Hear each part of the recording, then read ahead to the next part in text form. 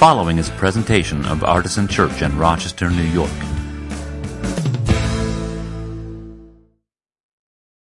All right. Our Old Testament reading this morning comes from the prophet Ezekiel chapter 34. For thus says the Lord God, I myself will search for my sheep and will seek them out. As shepherds seek out their flocks when they're among their scattered sheep, so I will seek out my sheep.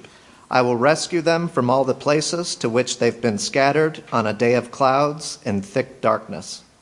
I will bring them out from the peoples and gather them from the countries and will bring them into their own land. And I will feed them on the mountains of Israel, by the watercourses, and in all the inhabited parts of the land. I will feed them with good pasture, and the mountain heights of Israel shall be their pasture. There they shall lie down in good grazing land, and they shall feed on rich pasture on the mountains of Israel. I myself will be the shepherd of my sheep, and I will make them lie down, says the Lord God. I will seek the lost, and I will bring back the strayed, and I will bind up the injured, and I will strengthen the weak, but the fat and the strong I will destroy. I will feed them with justice. Therefore, thus says the Lord God to them, I myself will judge between the fat sheep and the lean sheep. Because you pushed with flank and shoulder and butted at all the weak animals with your horns until you scattered them far and wide, I will save my flock, and they shall no longer be ravaged, and I will judge between sheep and sheep. I will set up over them one shepherd, my servant David, and he shall feed them. He shall feed them and be their shepherd. And I, the Lord, will be their God, and my servant David shall be prince among them. I, the Lord, have spoken. The gospel reading today comes from Matthew's Gospel, from the 25th chapter, starting with the 31st verse. When the Son of Man comes in his glory, and all the angels with him, then he will sit on the throne of his glory. All the nations will be gathered before him, and he will separate people from one another as a shepherd separates the sheep from the goats. And he will put the sheep at his right hand and the goats at his left. Then the king will say to those at his right hand, Come, you are blessed by the Father, inherit the kingdom prepared for you from the foundation of the world. For I was hungry, and you gave me food, and I was thirsty, and you gave me something to drink. I was a stranger, and you welcomed me. I was naked, and you gave me clothing. I was sick, and you took care of me. I was in prison, and you visited me. Then the righteous will answer him, Lord, when was it that you saw him hungry and gave you food, or thirsty and gave you something to drink? And when was it that you saw a stranger and welcomed you, or naked and gave you clothing? And when was it that we saw you sick or in prison or visited you? And the king will answer them, Truly, I tell you, just as you did to one of the least of these who are members of my family, you did it to me. Then he will say to those at the left hand, You are the accursed. Depart from me into the eternal fire prepared for the devil and his angels. For I was hungry, and you gave me no food. I was thirsty, and you gave me nothing to drink. I was a stranger, and you did not welcome me. Naked, and you did not give me clothing. Sick and in prison, and you did not come and visit me. Then he will answer them, Truly I tell you, just as you did not do it to one of the least of these, you did not do it unto me. And these will go away into eternal punishment, but the righteous into eternal life. I want to start with one of my Pastor Scott poll questions. I guess it's more open-ended than a poll question, but when I say the word king, or someone says the word king, which king comes to mind for you? Right now, when I say king, which king do you think of? Go ahead and shout it out, because it'll be fun. We need a little bit of levity at the moment. LeBron James. Elvis. Oh my goodness. All right. Yes, the answer is always Jesus, even if it sounds like a squirrel. Yep. King Arthur. Oh, interesting. King Tut. These cannot, you all are being like, you're going to like the fifth king on your list. These cannot be the first kings that came to mind for you. King Louis, specifically in Hamilton. King Charles. Okay, yes, he's the brand new young buck taking Buckingham Palace by storm, right? I don't understand the British monarchy. And I don't care to, so please do not fill me in. But what else? Any other kings? Wow. Is that Tony Romo back there? I cannot see. King David. Okay, yeah, we heard King David mentioned earlier in the scripture readings, didn't we? I didn't hear a Disney king. I'm kind of surprised. There's a lot of Disney people in here. I don't know who that is. Oh, okay. King Triton. Okay, yeah.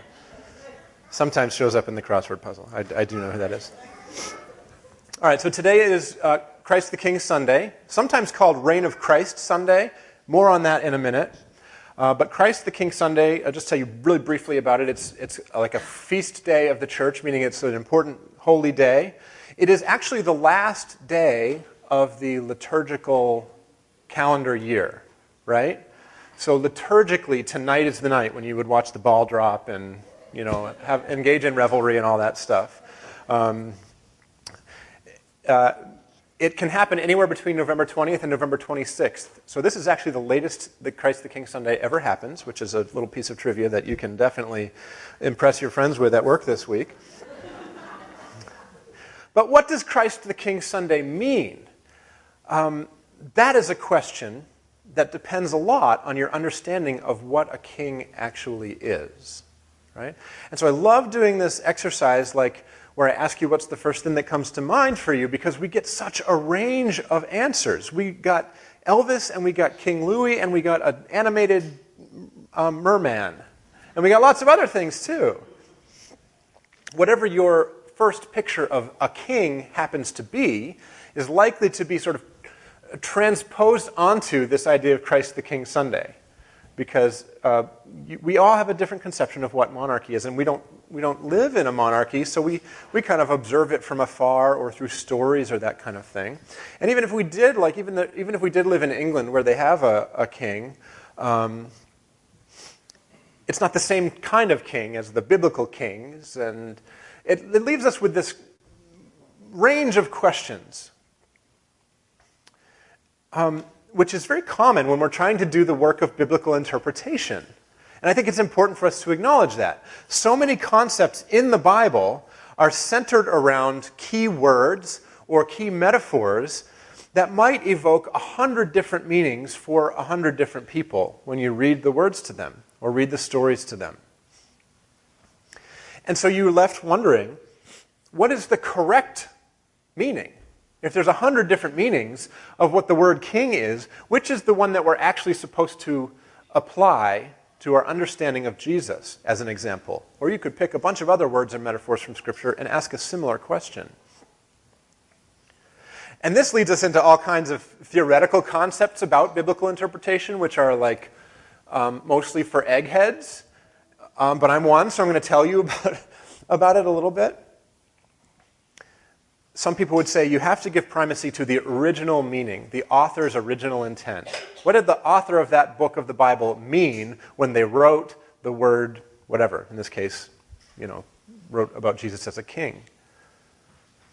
Other people would say, well, that is important to keep in mind, but meanings do evolve over time, and that's a legitimate thing that happens within the Christian church, and we should not necessarily cast aside meanings that have developed for the people of God over time, even if they weren't the original meaning. And then you get those people in a room together, and they start fighting with each other. Not really, but they argue a little bit. Can we even know what Christ the King means? Now, I am not a biblical nihilist. Right? I'm not saying that we just have to give in and accept that there's no way to know.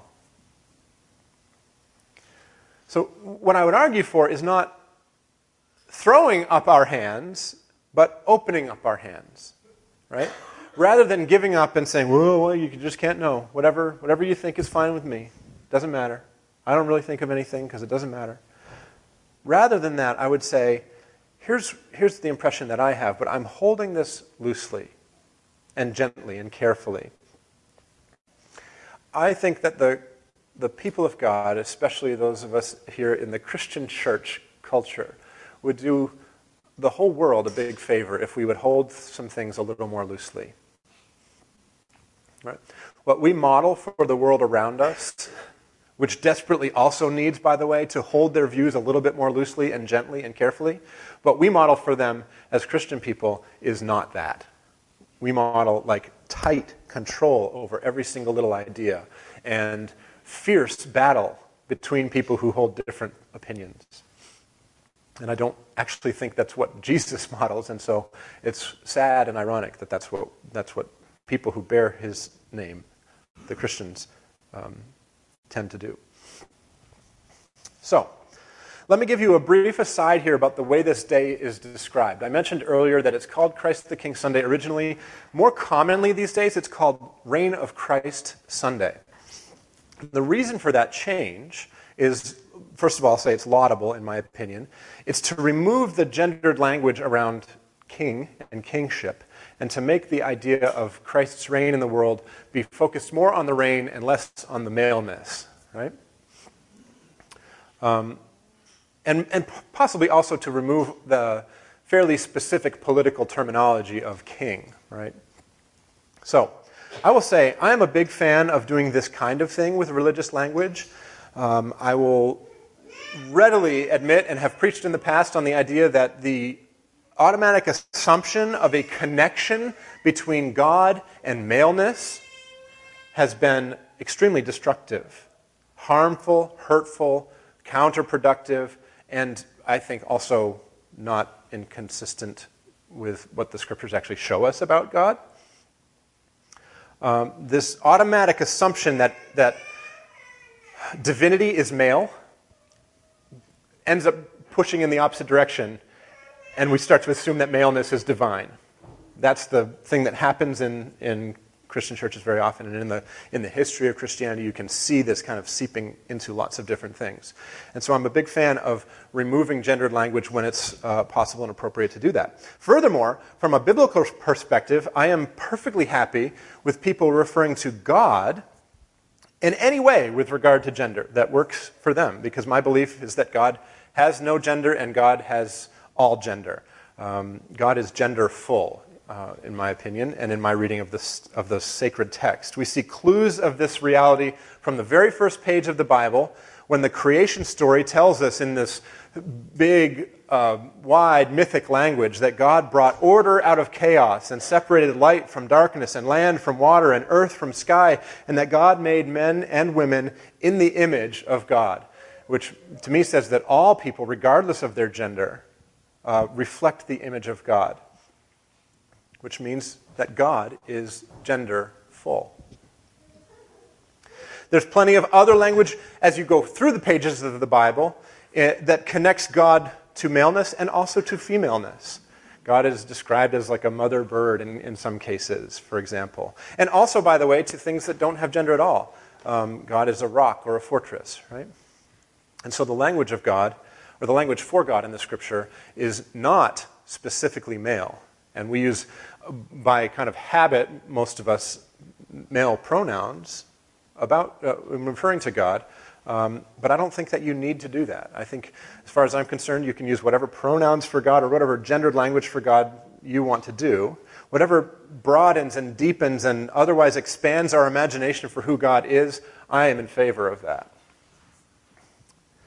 I am slightly less in favor of it when it comes specifically to Jesus, and let me tell you why I say that, and also it's important to tell you why I don't say that, I think. Right? So there's a really interesting thing that has emerged. For me, it seems very recent. I don't know if other people have mentioned it earlier than I have, seen it online or wherever else I might have seen it. The idea that Jesus was trans is fascinating to me, because if you believe in the virgin birth, you believe that Jesus was born as God became human and was born into the world without any male chromosomal participation. Does that make sense? I think that means Jesus' chromosomes would have been XX rather than XY. Is that right? Do I have this right, biology people?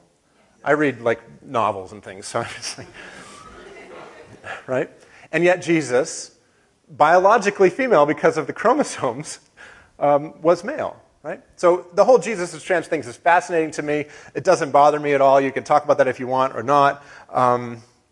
But that's not what I'm actually talking about. I'm not trying to be dismissive of that, which I think is a really fascinating thing. What matters to me is a way of understanding the incarnation, okay? So the incarnation is the fancy $10 seminary word for the idea that God became human. Incarnation, carnal means bodily, right? It's like God embodied flesh. It means flesh, really. So God took on flesh and moved into the neighborhood, right, is sort of what John chapter 1 tells us. Theologians talk about this with a phrase that I think, this is probably like a $25 seminary phrase, but I'm going to give it to you for free. And you can be like, that's great, I'm going to leave that on the table when I go. But the phrase is the scandal of particularity. I love this concept. What it says is that for God to become truly, fully human, that has to have happened in a particular time and place and in a particular way. It's inherent to the beauty and the power of the incarnation that when God became flesh and lived among us, God did that in a way that embodied a particular type of body, a particular place, and a particular time. Now, please hear me say this. Does that mean that the Messiah, that Jesus had to be male? No. I do not think it means that at all. 100 times no. It just means that he did happen to be. Just as he happened to be Jewish, just as he happened to be born in Bethlehem, just as he happened to live in Nazareth, just as he happened to have a mother named Mary and a father named Joseph and a brother named James, and he happened to have been born roughly 2020 years ago. Now, it is my belief, as a Christian, as a pastor, as a student of theology, that God could have been incarnated on earth at any time, in any type of person, in any time of history, any station of life, any race, ethnicity, any gender, any nationality. That could have been the way it happened. But the way it did happen is that Jesus came to earth in Palestine in the first century as a Jew and as a man. Right? So it's not that the maleness of Jesus is important to me and I need to defend that. There are people who talk that way, and I'm not interested in standing next to them while they do. But the beauty of the incarnation requires the scandal of particularity. It's scandalous because it is particular. It's special because it is specialized. The fact that God became human requires God to become a specific, particular human. The glory of God, I think it was St. Athanasius said, is a human being fully alive, starting with Jesus as a fully human yet fully divine presence on earth, and moving on to every other human who has ever lived with their particular way of being. The scandal of particularity is present in each one of you as well. Your humanness in its particular version is a miracle. And I honor all of it in each one of you. So for all those reasons, I tend to continue to call this day Christ the King Sunday, but I'm not mad at anybody who calls it Reign of Christ. I totally understand. I think, you can please, by the way, always tell me if I've got this wrong or if I'm like being offensive or cruel or like insensitive or whatever. I do want to hear those things, and I would like to say, I hope it's true, that I'm fairly gentle in responding to that type of critique. And maybe I'll get some of it today, I don't know. My point is, I love the sentiment behind the change of language to Reign of Christ. I just don't choose to use it myself, and I take this opportunity today not to reinforce the maleness of God, which I think is not actually what the Scripture shows us, but to celebrate the particularity of the concept of incarnation. And we're going to be talking about incarnation as we move through Advent and into the season of Christmas, Jesus being born as a little baby. is part of that story as well. So, let me talk for a few minutes about the readings for today, what they give us as we try to paint a picture of the type of king that Jesus is. Because remember 18 minutes ago when I was giving the actual sermon for Christ the King Sunday, and I was talking about we all have different conceptions of what a king is? What does the Scripture say to us? It says a lot of things to us about who Jesus is, including in the Christian Scriptures and in the Hebrew Bible, commonly called the Old Testament, where we see, I believe, sort of prophetic emanations of who the Messiah would be, who Jesus would be. The reading that we got earlier from the Hebrew Bible was from Ezekiel 34, and it speaks of God's redemption of God's people, which is definitely something that we associate with Jesus, even though that passage is not necessarily specifically messianic in all parts of it. But it doesn't mention the idea of a king at all. If you were here at the beginning of the service when I said, listen for all this talk about kings because it's Christ the King Sunday, and then that Ezekiel passage was read and you were listening for the concept of a king, you did not hear it. Do you remember what you did hear? Rather than a king, you heard about what? That's right, a shepherd. As shepherds seek out their flocks when they are among their scattered sheep, so I, the Lord, will seek out my sheep. I will rescue them from all the places to which they have been scattered on a day of clouds and thick darkness. That's quite a beautiful concept to me, that God will go and seek out God's people who have been lost and scattered. And I believe all people are God's people, by the way. It's an interesting contrast to what we find in some of the other prophets of Israel about shepherds. Like if we were to go to Jeremiah 23, which I think might be one of the readings for Christ the King Sunday on a different year in the lectionary schedule, it says, "Woe to the shepherds who destroy and scatter the sheep of my pasture, says the Lord. Therefore, thus says the Lord, the God of Israel, concerning the shepherds who shepherd my people, it is you who have scattered my flock and have driven them away, and you have not attended to them. So I will attend to you for your evil doings."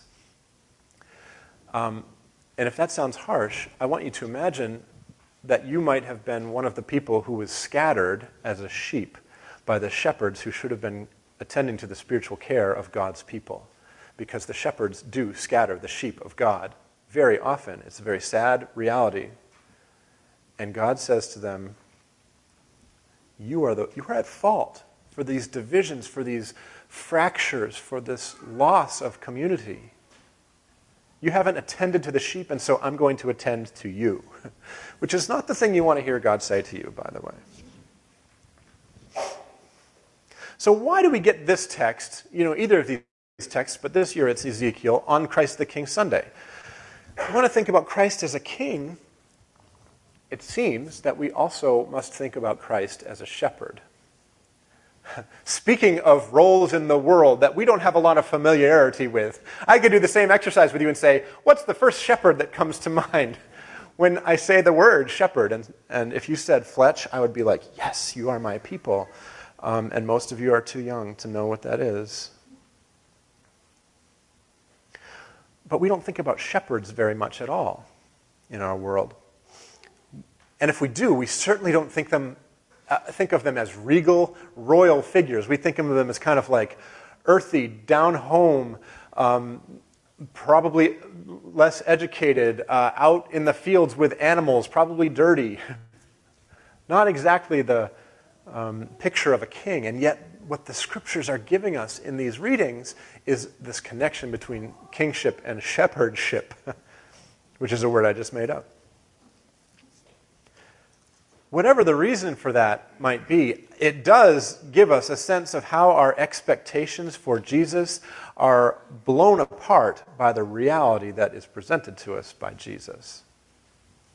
This was certainly true of his followers during his earthly ministry. So many of them wanted a warrior Messiah, as you know, who would lead a violent uprising and overthrow their oppressors, the Roman government. And instead they got a rabbi Messiah who called himself the Good Shepherd, who rode into Jerusalem, not on a war horse, but on a donkey,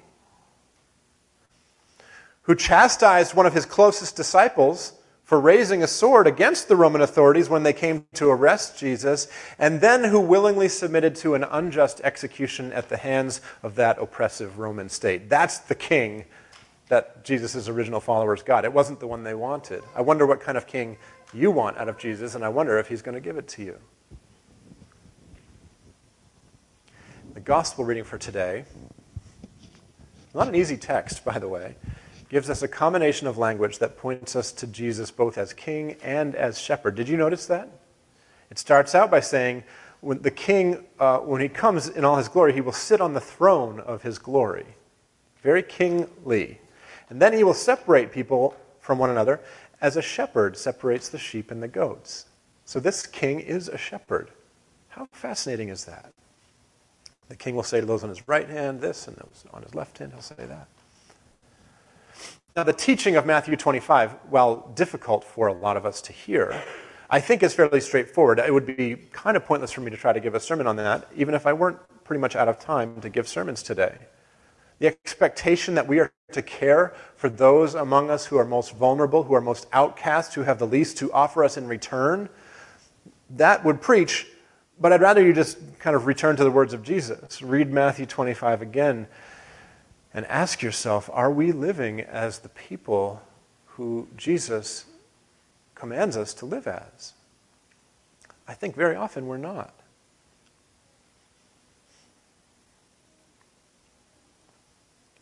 What it shows us is a Jesus who sits on a throne, a royal Jesus, and who judges the people based on an intimate knowledge of their behavior and their tendencies, which is what a shepherd does with their sheep. And so I'm going to invite you as I close today to think back to the first thing that came to mind for you when I asked you to think of a king, a particular king. And I want you to spend a moment as you prepare to come to communion and think about how close that picture, whatever king came to mind for you first, how close to that is that picture to what you know of Jesus and maybe to what you've just learned about Jesus as this royal shepherd who separates the sheep from the goats. I wonder, does it cause you to have expectations of Jesus that are not consistent with what he taught, with how he acted, with what he requires of his followers? I wonder, is the Holy Spirit leading you and calling you into a new understanding of what God's forever anointed king, that's what Messiah means, actually is like? I wonder if it might be a chance for the Spirit to prompt you to ponder how power should be wielded, not just by heads of state like kings and presidents and governors and mayors, but by anybody who possesses power. And most of us have a little bit of it somewhere in our world.